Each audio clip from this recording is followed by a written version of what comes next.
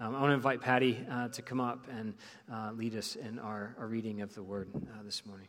Thanks, Patty. Would you stand with me in honor of God's Word? Psalm 138, a psalm of David. I will praise you, Lord, with all my heart. Before the gods I will sing your praise. I will bow down towards your holy temple, and I will praise your name for your unfailing love and your faithfulness. For you have so exalted your solemn decree that it surpasses your fame. When I called, you answered me. You greatly emboldened me. May all the kings of the earth praise you, Lord, when they hear what you have decreed. May they sing of the ways of the Lord, for the glory of the Lord is great.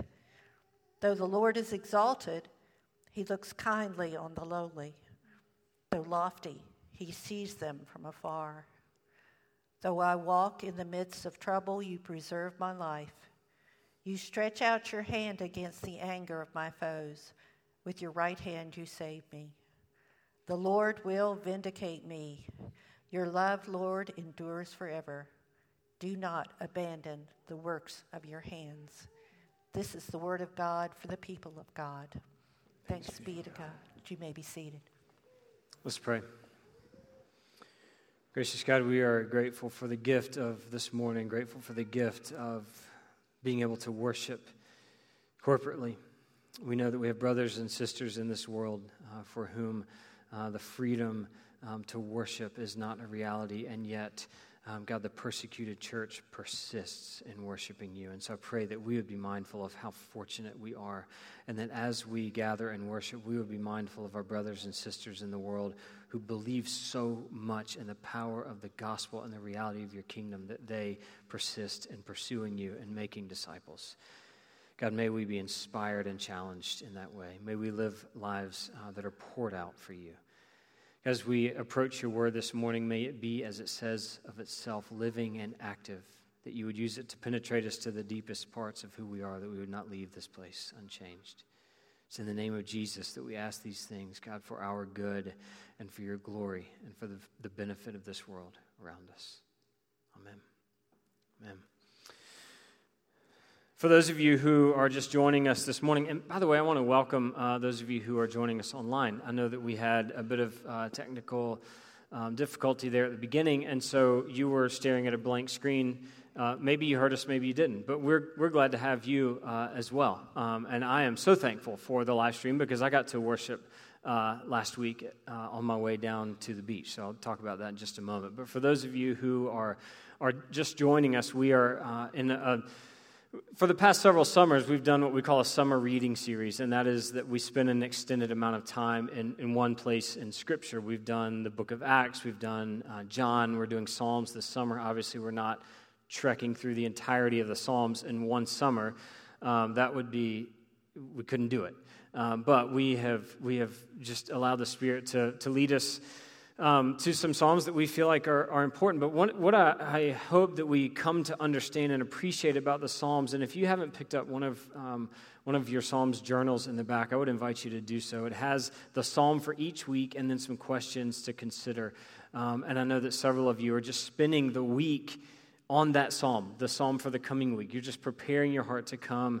And many of you, based on what you're reading and hearing from the Lord, could probably stand up here and preach and say, hey, here's what I'm hearing from God about this psalm. But the idea is that we begin to appreciate the Psalms for what they are. There's a place in the Gospels where Jesus talks about the Pharisees as being whitewashed tombs, meaning that they are beautiful on the outside. They present in a way that's very religious and pious, and yet on the inside they are full of decay. And I believe that part of that comes when we are not honest about what is happening on the inside.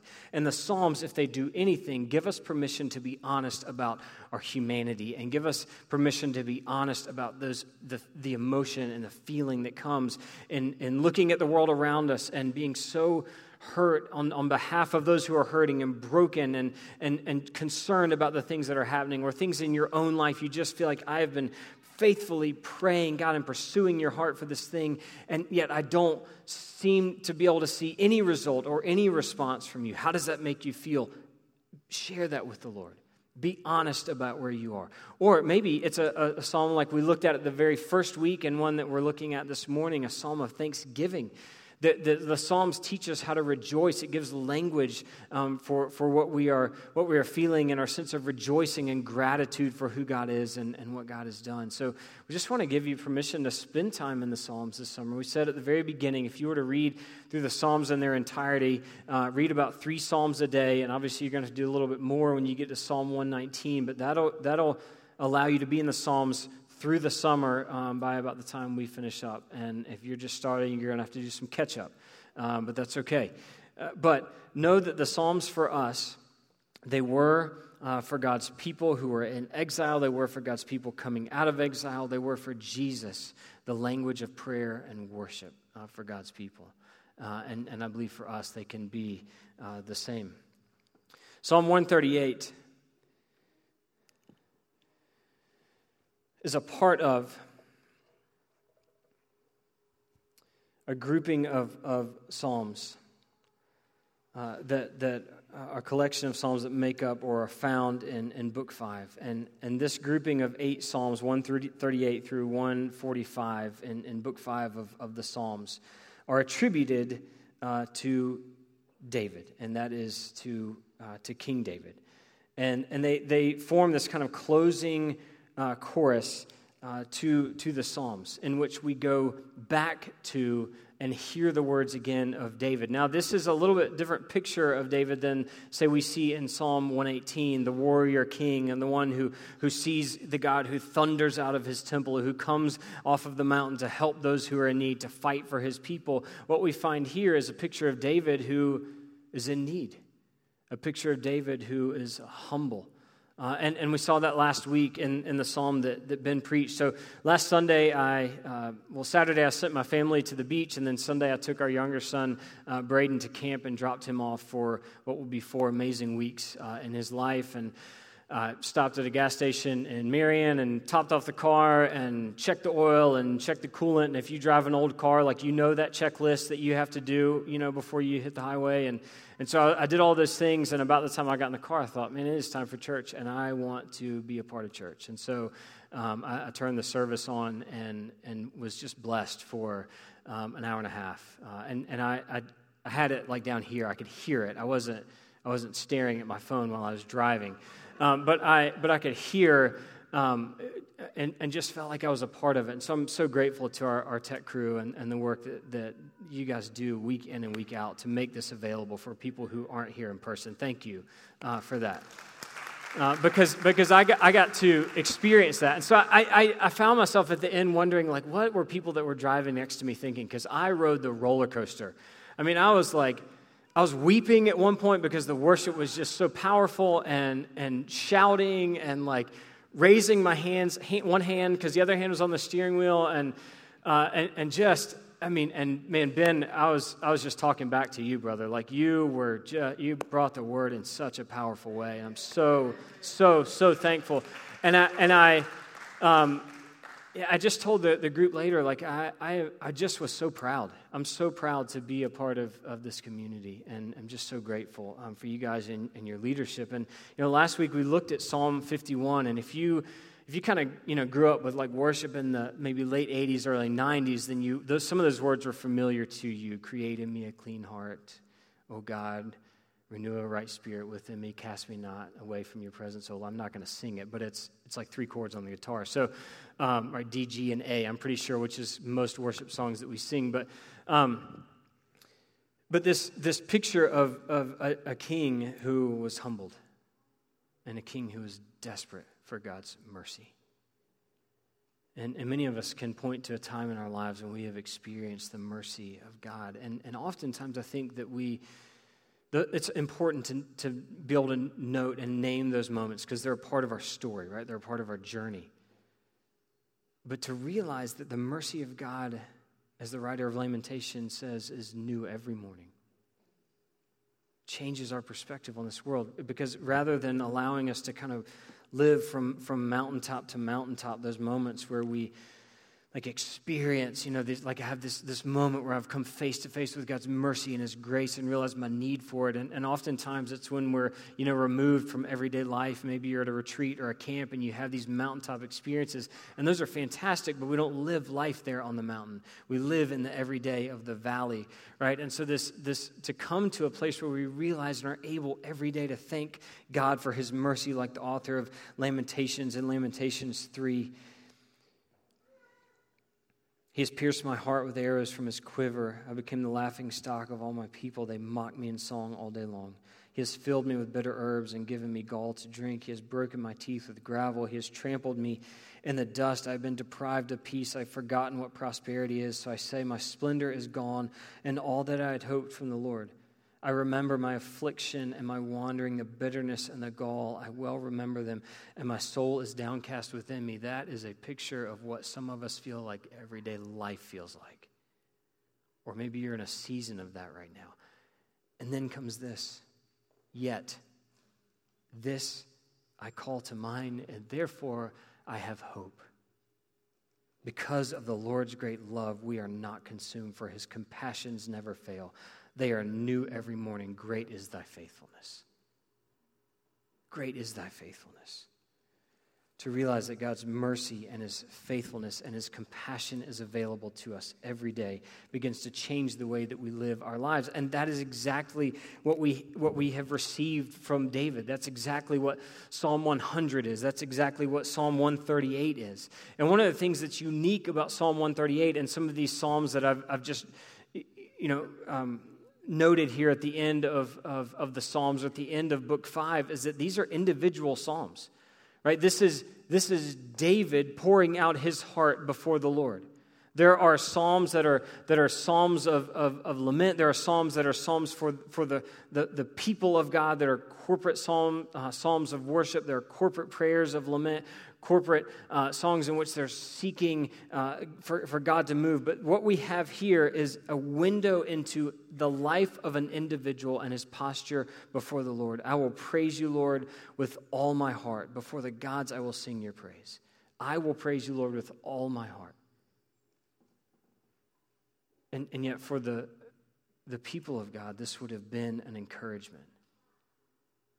And I think that is important for us to understand, because we might encounter something like what we saw David encounter and what Ben so just beautifully shared last week, and experiencing the gift and the reality of God's mercy and our need for it. And then it does something to your life. It changes and affects your life. And we're often left to wonder, well, what is my response to that? Like, if I have these mountaintop experiences, what next? What does everyday life begin to look like? Well, this is, for us, a good picture of what that life begins to look like.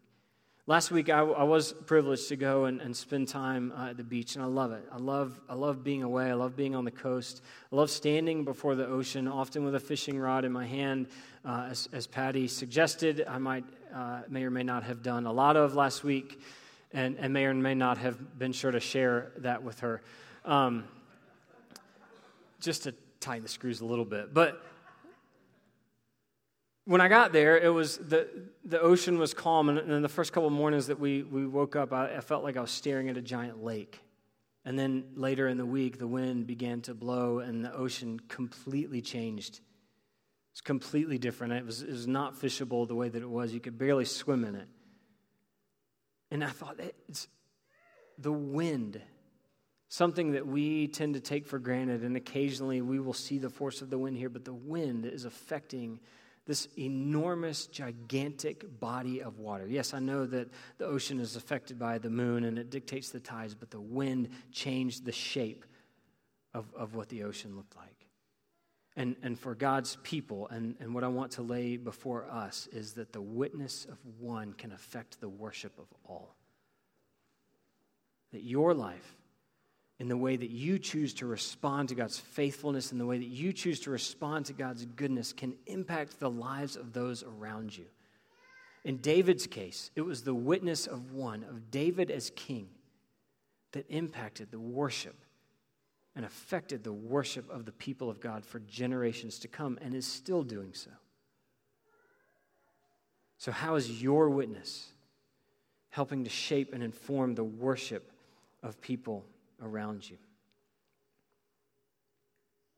The important thing to understand here, because it's easy to read the Psalms, especially Psalms like this one that are written in the first person, it's easy to read the Psalms and say, well, that's just David elevating himself.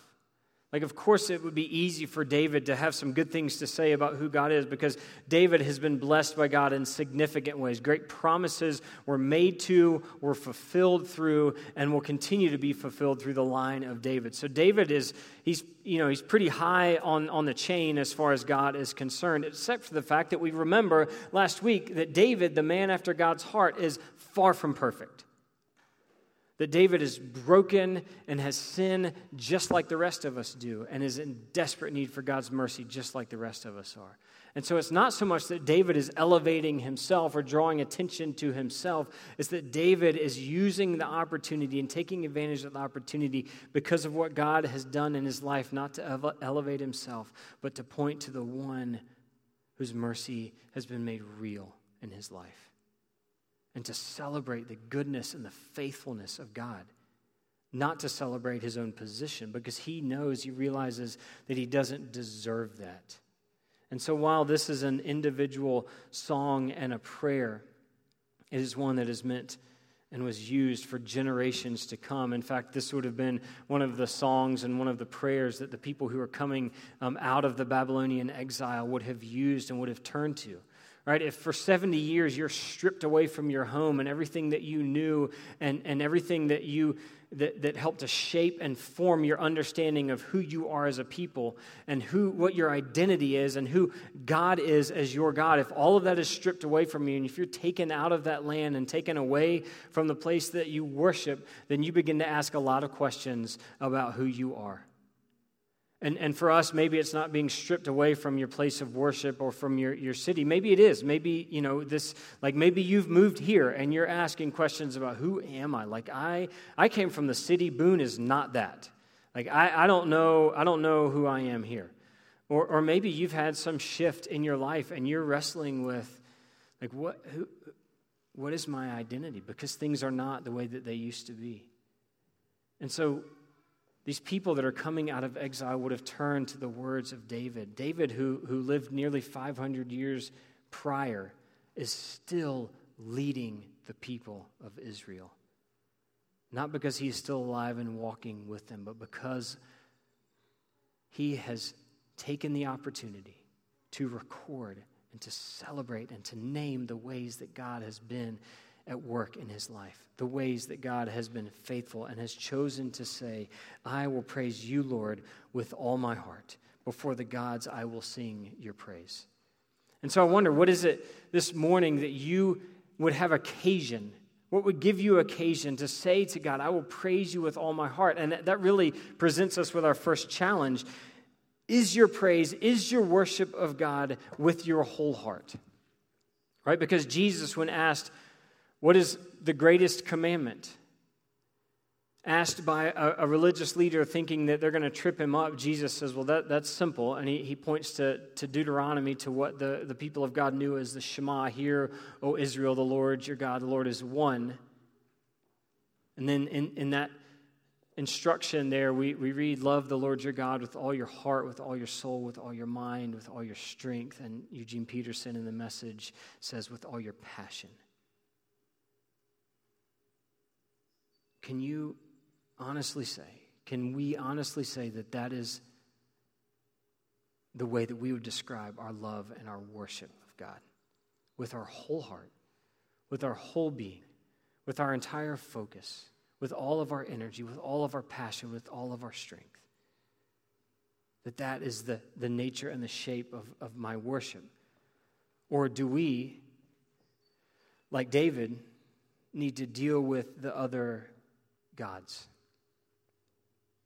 Right, and some translations would lead us to believe that this is like celestial beings, but it's believed that David is referring to idols and to the gods of the nations that surrounded the people of Israel. And we could say, well, I mean, we don't, like here, we don't really deal with that, except for the fact that we have, all of us, idols. And you're like, well, I don't have Like I don't have like a shrine to an idol in my house. Do you have an App State football room in your house?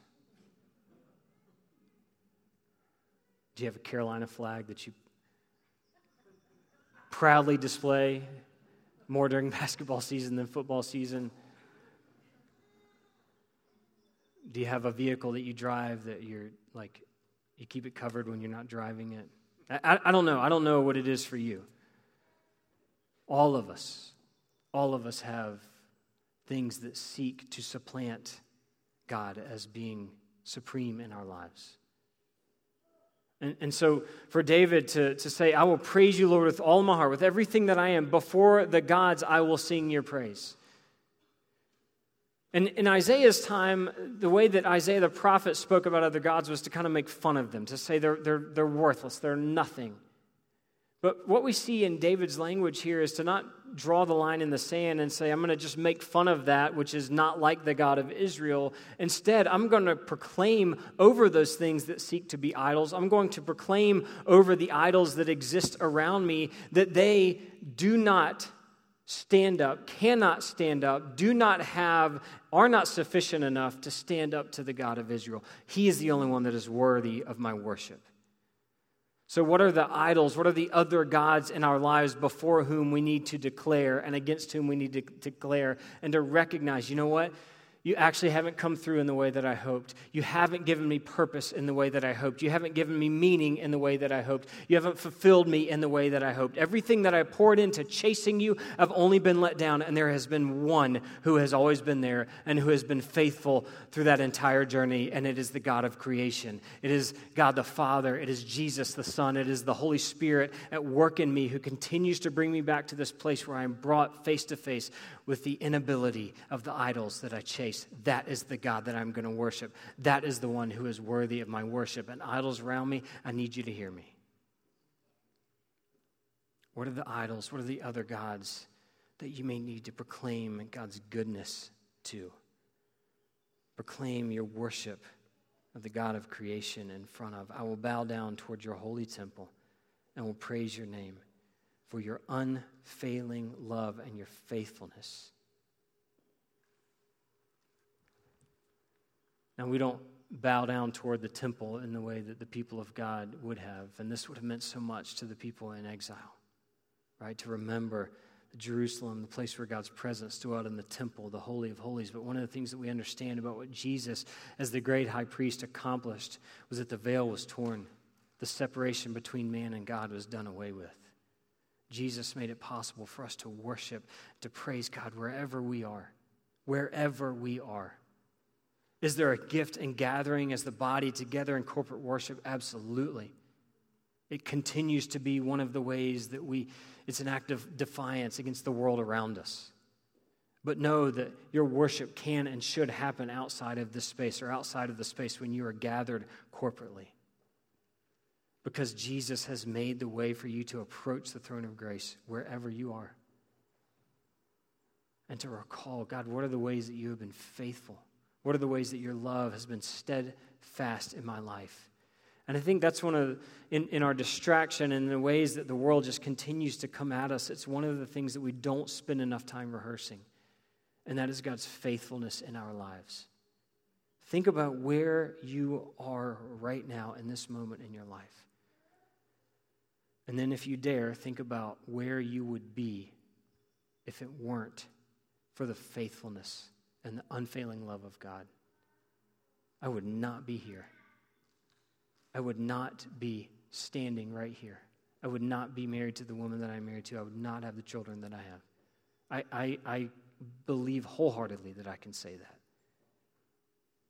That without the unfailing love of God, without his faithfulness, I would not be where I am.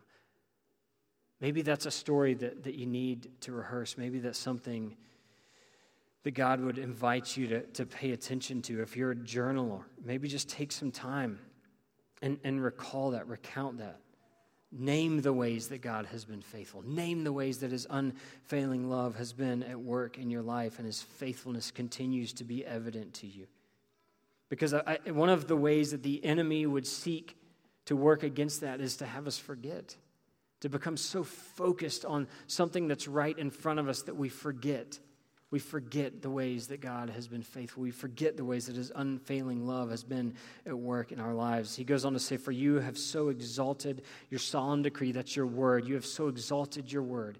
And it's not a word that is spoken, but the collective, the act of speaking. You have so exalted the fact that you, God, communicate your truth. You have so exalted your solemn decree that it surpasses your fame. Another word there would be name. And you're like, well, hold on a second. David is saying that God's word is more important than God's name, but what David has come to understand in his relationship with God is that for God, God's integrity is paramount. And that is the ability for David, the ability for Abraham, the ability for Moses, the ability for God's people to point to God and say, yes, God is faithful to his word. In God, there is only integrity. God is integritous to the promises that he makes. God is integritous in his faithfulness and his love for humanity. There is no shift. There is no changing with God. As the author of Hebrews would say it, Jesus Christ the same yesterday, today, and forever. What is the hope and what are the truths to which you seek to cling? The foundations on which you seek to build your life? Is it rooted in? Are you ordering your life under the goodness of this word? Or are you seeking to pick and choose? And to choose the things that might suit you? Are you willing to trust the integrity of God? The integrity of God to his word and say, no, this is how I want to learn to worship. I want to be able to recognize the idols that are around me and proclaim against them the goodness of God. I want to hear God's word as being good for me. Sometimes it stings. Sometimes it is painful. God will use his word to refine us and to shape us. But the goal and the image that God always has in mind is a picture of his son Jesus within us, that we might become a reflection of who Christ is in this world. And then this is David's hope, and I love this. That if David is to live his life in this manner, worshiping God with all that he is, continuing to uphold the goodness of God's word, to know that God's integrity is wrapped up in the way that God fulfills this word and fulfills the promises, that each promise, we know this now, is yes and amen in the person of Jesus, then this is David's hope, that his worship, his witness begins to affect the worship of the world around him. May all the kings of the earth praise you, Lord, when they hear what you have decreed. Someone earlier prayed for world peace. I pray, I long to see peace come on this earth. I believe wholeheartedly that when that happens, we will be closer that day to Jesus coming and making his home here with humanity forever. That he will come and establish his kingdom on this earth, a kingdom in which there is peace. And we can long for that, or we can be a part of working to make that happen. David's prayer is that kings would worship the name of Jesus because they hear of the way that God intends for the world to be ordered in a way that God determines is best. How do they hear that if we as the church are not willing to tell of the goodness of God?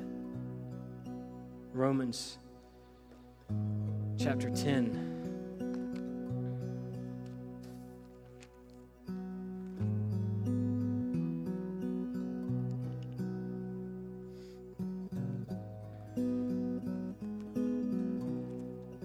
Paul writes to the church in Rome, everyone who calls on the name of the Lord will be saved. How then can they call on the one they have not believed in? And how can they believe in the one of whom they have not heard? And how can they hear without someone preaching to them? Other translations say without someone telling them. We can hope for the manifestation and the reality of God's kingdom on this earth. Or church, we can be a part of making it a reality.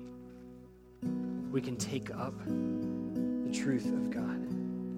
We, like Paul, can take advantage of every opportunity that we may have to share with those around us the reality of God's goodness and the reality of the work that God wants to do in this world. Paul is taken before King Agrippa in Acts chapter 26. And he's telling the king, he's just laying the gospel out there very plainly and as boldly as only Paul can do. At this point, Festus interrupts Paul's defense. "You are out of your mind," Paul, he shouted. Your great learning is driving you insane. Like, Paul, you know too much. Paul says, "I'm not insane, most excellent Festus. What I am saying is true and reasonable. The king is familiar with these things, and I can speak freely to him. I am convinced that none of this has escaped his notice because it was not done in a corner. King Agrippa, do you believe the prophets? I know you do." Then King Agrippa said to Paul, "Do you think that in such a short time you can persuade me to be a Christian?" And I love Paul's response. "Short time or long, I pray to God that not only you, but all who are listening to me today become what I am, except for these chains." Paul's like, I'm not worried about the timeline. I'm going to keep hounding heaven. And I'm going to continue to be faithful to the work that God has called me to in the hope, King, that you and everyone here would come to know Jesus, would come to know the gift and the invitation that exists in the gospel.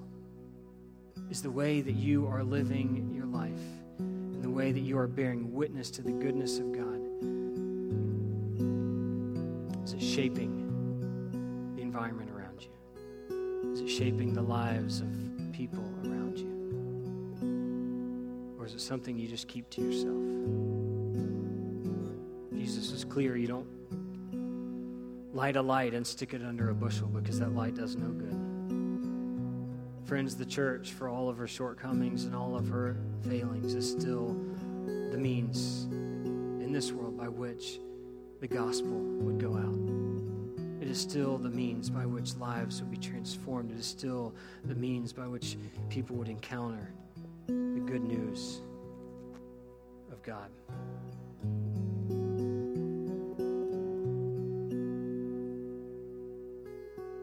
David closes with this: "Though the Lord is exalted, he looks kindly on the lowly. Though lofty, he sees them from afar. Though I walk in the midst of trouble, you preserve my life. You stretch out your hand against the anger of my foes. With your right hand you save me. The Lord will vindicate me. Your love, Lord, endures forever. Do not abandon the works of your hands." This God who is exalted above all has a heart that beats for the lowly. We see this most beautifully displayed in the ministry and the life of Jesus. And if you're sitting here asking, hey, I want to live into this. I want my life to be a reflection of what David is saying here. I want the way that I bear witness to God to be so powerful that it shapes the environment around me, that it affects the worship of people around me. How can I do it? This is a good place to begin. Do you allow God to burden your heart for those who are hurting, those who are the least, those who are the lost, those who wander through this world believing that they have no hope, believing that they go unnoticed? Are you willing to pray a prayer? God, would you help me to notice those who need to be noticed? Would you help me, God, to love with your heart? And then David is not out of trouble. He still faces trouble daily, and yet his belief is, God, because you have been faithful before, you will continue to be faithful. Trusting that it is God's goodness that is the foundation on which David would build his life. We saw last week that David was called out for the sin that he had committed with Bathsheba. And then later, in 2 Samuel 7, as David is sitting in the palace, he's like, why do I get to sit in this palace and God is dwelling in a tent? I think I should build him a temple that is worthy of who he is. And Nathan's like, hey, do whatever you think is best, until God comes and lays a vision on Nathan and says, you need to go and tell David what I'm about to tell you. And that is essentially, David, you're not the one. You're not the one who's going to build me a temple. That's not what I've given you to do. One who comes after you is going to be the one who establishes, through whom I establish this throne. And he is, yes, talking about David's son Solomon, but he's also foretelling Jesus, the one who will be seated on the throne, whose kingdom will never end. And David, in response, makes this prayer. I'm going to close with this. 2 Samuel chapter 8. David says, Lord, Almighty God of Israel, you have revealed this to your servant, saying, I will build a house for you. So your servant has found courage to pray this prayer to you. Sovereign Lord, you are God. Your covenant is trustworthy. And you have promised these things to your servant. Now be pleased to bless the house of your servant, that it may continue forever in your sight. For you, Sovereign Lord, have spoken, and with your blessing, the house of your servant will be blessed forever. It must have pained David to know that he was not the one who was going to build a temple worthy of the God of Israel. But because of the faithfulness that he had already experienced, because of the way that he had already experienced God's unfailing love for him and his unwavering faithfulness, David was able to say, God, I'm willing to trust you. So would you just bless this house? I feel like I have the courage to pray this prayer because of the ways I've already seen your faithfulness at work in my life. Where's God calling you to be courageous in your prayer and in your worship? Where's God calling you to be courageous in your witness, trusting that it is your witness of who God is that can shape the worship of people around you? Maybe the place to begin is just to invite God, would you just reveal to me the vastness of who you are? Remind me of how small I am next to you. I'm going to invite you to stand, and I'm going to read from a book that a friend of mine gave me, and they actually sent me this prayer this week. This is a prayer, a liturgy for arriving at the ocean. But I want you to hear the language that's used when we're brought face to face with the vastness of God. Friends, I love being at the beach, but I'm going to tell you there is nothing like driving up the mountains and seeing God's handiwork on display here in the high country. You want to be reminded of how small you are. Go and spend some time in this incredible place that God has allowed us to live. We praise you, O Lord, for our limits you have given us for our good and your glory. We praise you for this blessing. We praise you for the boundaries of our beings. You have made us finite creatures that we might be held and known. You have made us finite creatures that we might exult in the infinite wonders of your beauty, your majesty, your love, and your power. We have traveled this day to the bounding sea, O Lord, to the far edge of the habitable land, as to the utter end of our own measure and ability and strength, to find here reminders of your limitless presence extended immeasurably beyond us. In this place may we recall our blessed smallness. May we on this lovely shore lay down our pretensions of power, shedding the burdensome dreams of our own grandeur. And may we find instead contentment in our creatureliness. May we grasp the grace that is here so evident. May we know the solace and calm and wonder and delight, reveling here in a rightful place as those who are not and never will be God, but who are yet your beloved image bearers. We are your creatures, alive because your breath has filled our lungs. We are your people, restored because your salvation has found us. May we wade here in the wild waters of your presence. May we bask here in the golden light of your love. In this blue space of sea, sand, of seething surf and soothing sound, center anew our restless hearts, O Lord, that we might embrace the wonder of the created, that we might be contented in the finitude that moves us to a rightful awe at your awesomeness, to rightful humility at your power, and to a rightful delight in your benevolent affections. May the stresses of obligation, reputation, and deadline here dissolve. May we find rest in the renewed certainty that we need not be feared or respected or popular or successful or somehow perfect to be loved by you. There is no striving here at the end of our limits. Forgive our former strivings after our own righteousness, O Lord. In our smallness, let us celebrate your greatness. In the ocean of your presence, let us taste anew the freedom of children on holiday. Let us ride open these waves of endless grace. self-consciously delighting in the scale of a creation and of a creator and of a redemption so much grander than ourselves. Amen and amen. And God, would you make us a people who learn to worship you with our whole hearts, who proclaim to the idols around us that they are not because you are, and who live lives in such a way that the kings and kingdoms that people around us build for themselves, that they would come and be drawn into a place of worship before you.